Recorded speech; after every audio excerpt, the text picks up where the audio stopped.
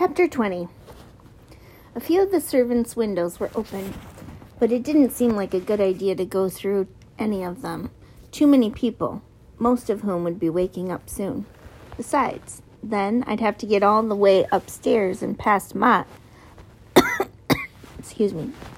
or whoever stood guard outside our room all night, all without being seen. Connor's window was slightly open.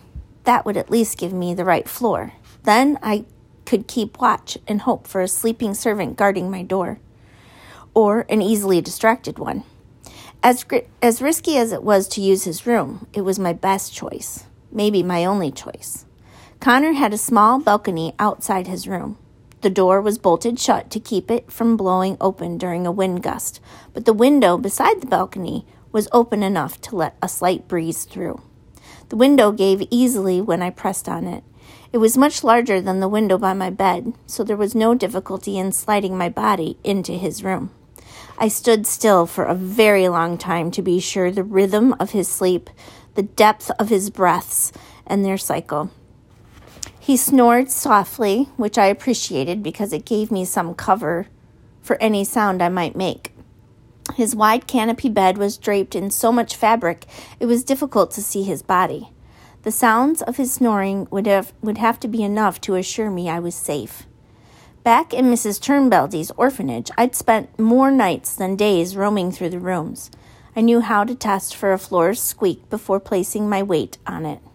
I knew how to open a door, a closet, or a drawer so that it didn't create a sense of movement in the room, and I knew how to stay invisible.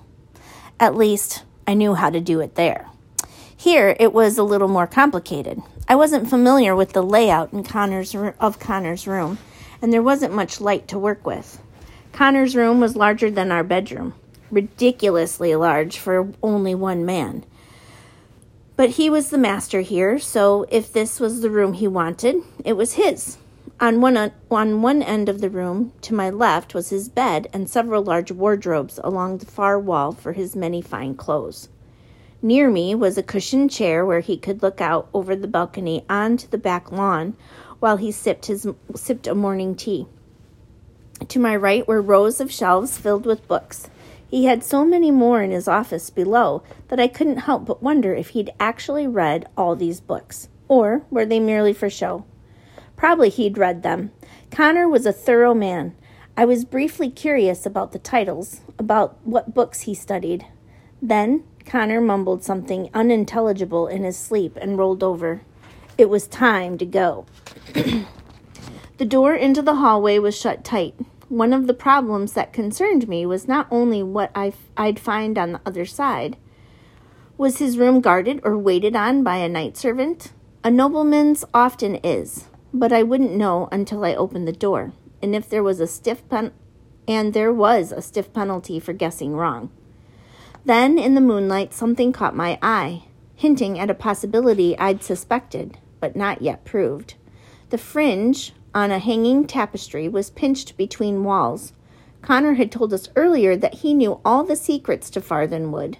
I hoped this was what he had meant.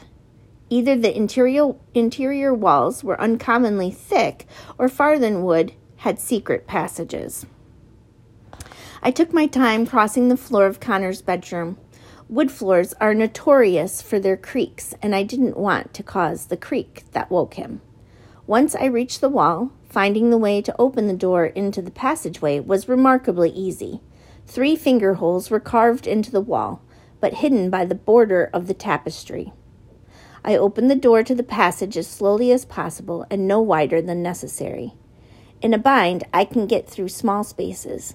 This was a very big bind, and I allowed myself only a very small space to enter. Once inside, I saw that the passage was barely lit, with oil lamps set in sconces and spaced far enough apart that a person could make his way through. It was narrow and poorly marked for any exit points, except for a small handle on the wall that released the hidden door to open. I took a few wrong turns, entering other guest rooms that were fortunately empty. When I came to our room, I immediately saw why Connor had chosen to put us here. There was a small hole at the base of the wall that I'd previously mistaken for a mouse hole. It was no such thing. Connor had given us a room where, if he wanted to, he could listen to our conversations. Connor still used the tunnels, or one of his surrogates did. That's why oil lamps were kept burning all the time. I would have to use great caution if I chose to return here. I silently pressed open the secret door, letting myself back into our room. Tobias and Rodden were both asleep in their beds. I watched each of them for a while, wondering if, in different circumstances, any of us might have become friends. Then I shook it off. It had been a long time since I dared call anyone a friend. The concept was only theoretical to me now. Tobias woke up early that morning to find me sound asleep in my bed and nobody the wiser. He stared at me open-mouthed when I finally woke up, until I rolled over to fall asleep again. Tobias never asked me the story of how I got back into our room, and I never offered it. Chapter 21. Errol entered my room that morning with the clothes I'd worn when Connor first brought me here. "Finally," I said. Why the delay?" Errol hesitated, finally deciding that instead of answering, he'd ask whether I had any reward for him. "I don't know what you're talking about," I said lightly, "but if you're ever in the library, there's a small bump in the pages of Connor's family history. You might straighten it out there."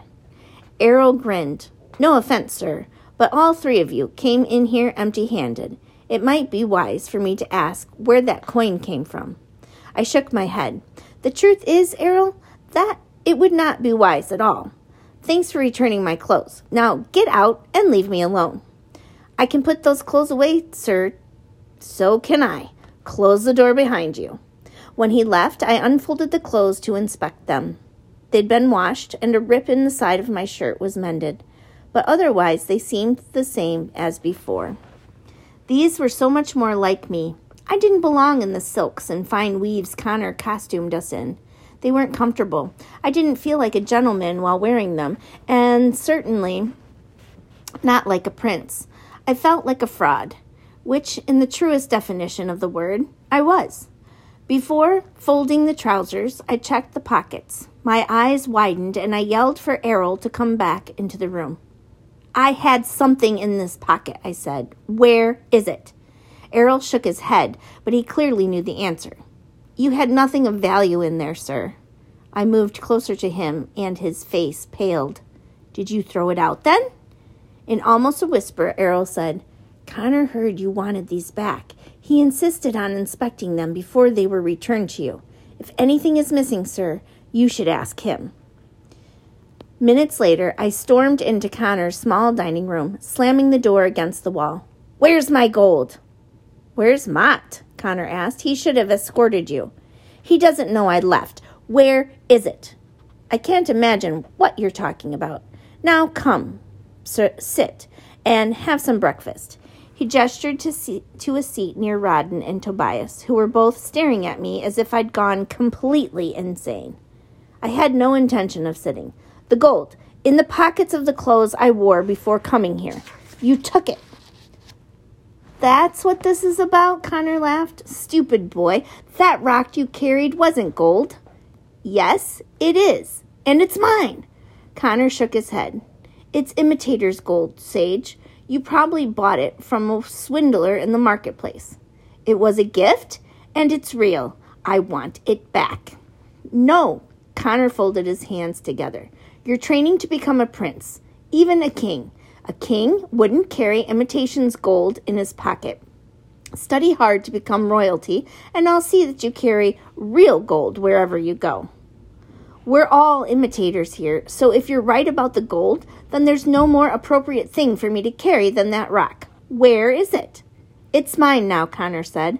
"I'm sure I'll find a useful purpose for it one day, maybe as a skipping stone in a nearby river. Now please sit down. We're about to discuss the royal lineage." "You discuss it," I said.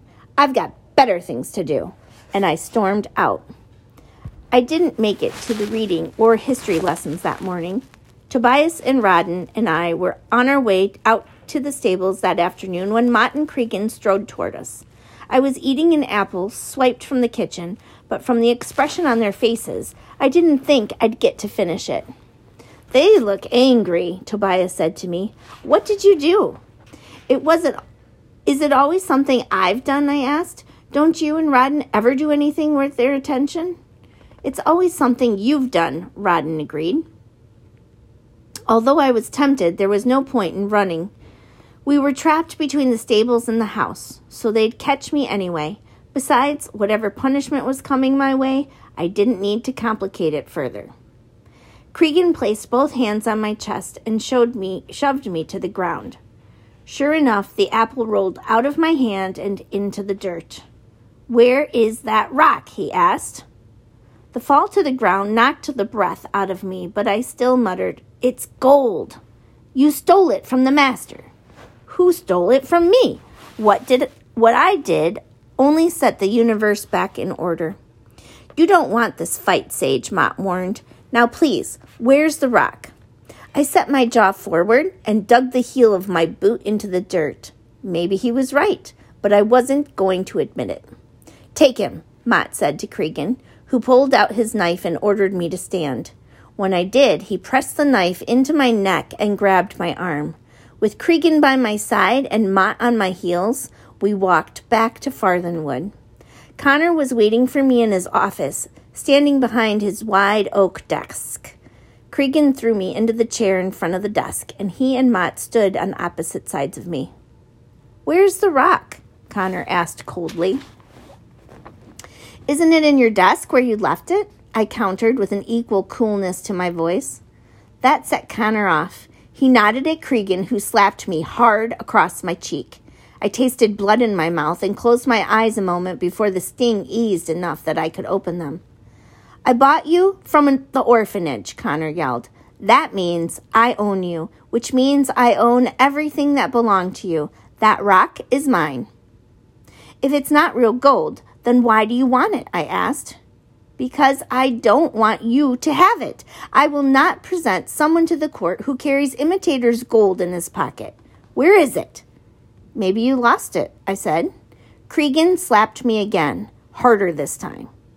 "Take him to the dungeon," Connor whispered. "Do what you must, but leave no scars." "No, wait!" My eyes widened as fear gripped me. I knew what would happen there.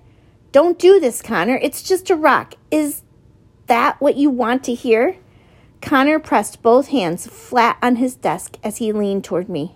"What I want, Sage, is for you to bend to my will. If I tell you to jump off a cliff, I want you to jump. If I tell you to swim to the far side of the ocean, I want you to swim. I don't care about the rock. But if I tell you that it's no longer yours, then I will have your loyalty, respect, and obedience. I'll give you one last chance. Where is it?"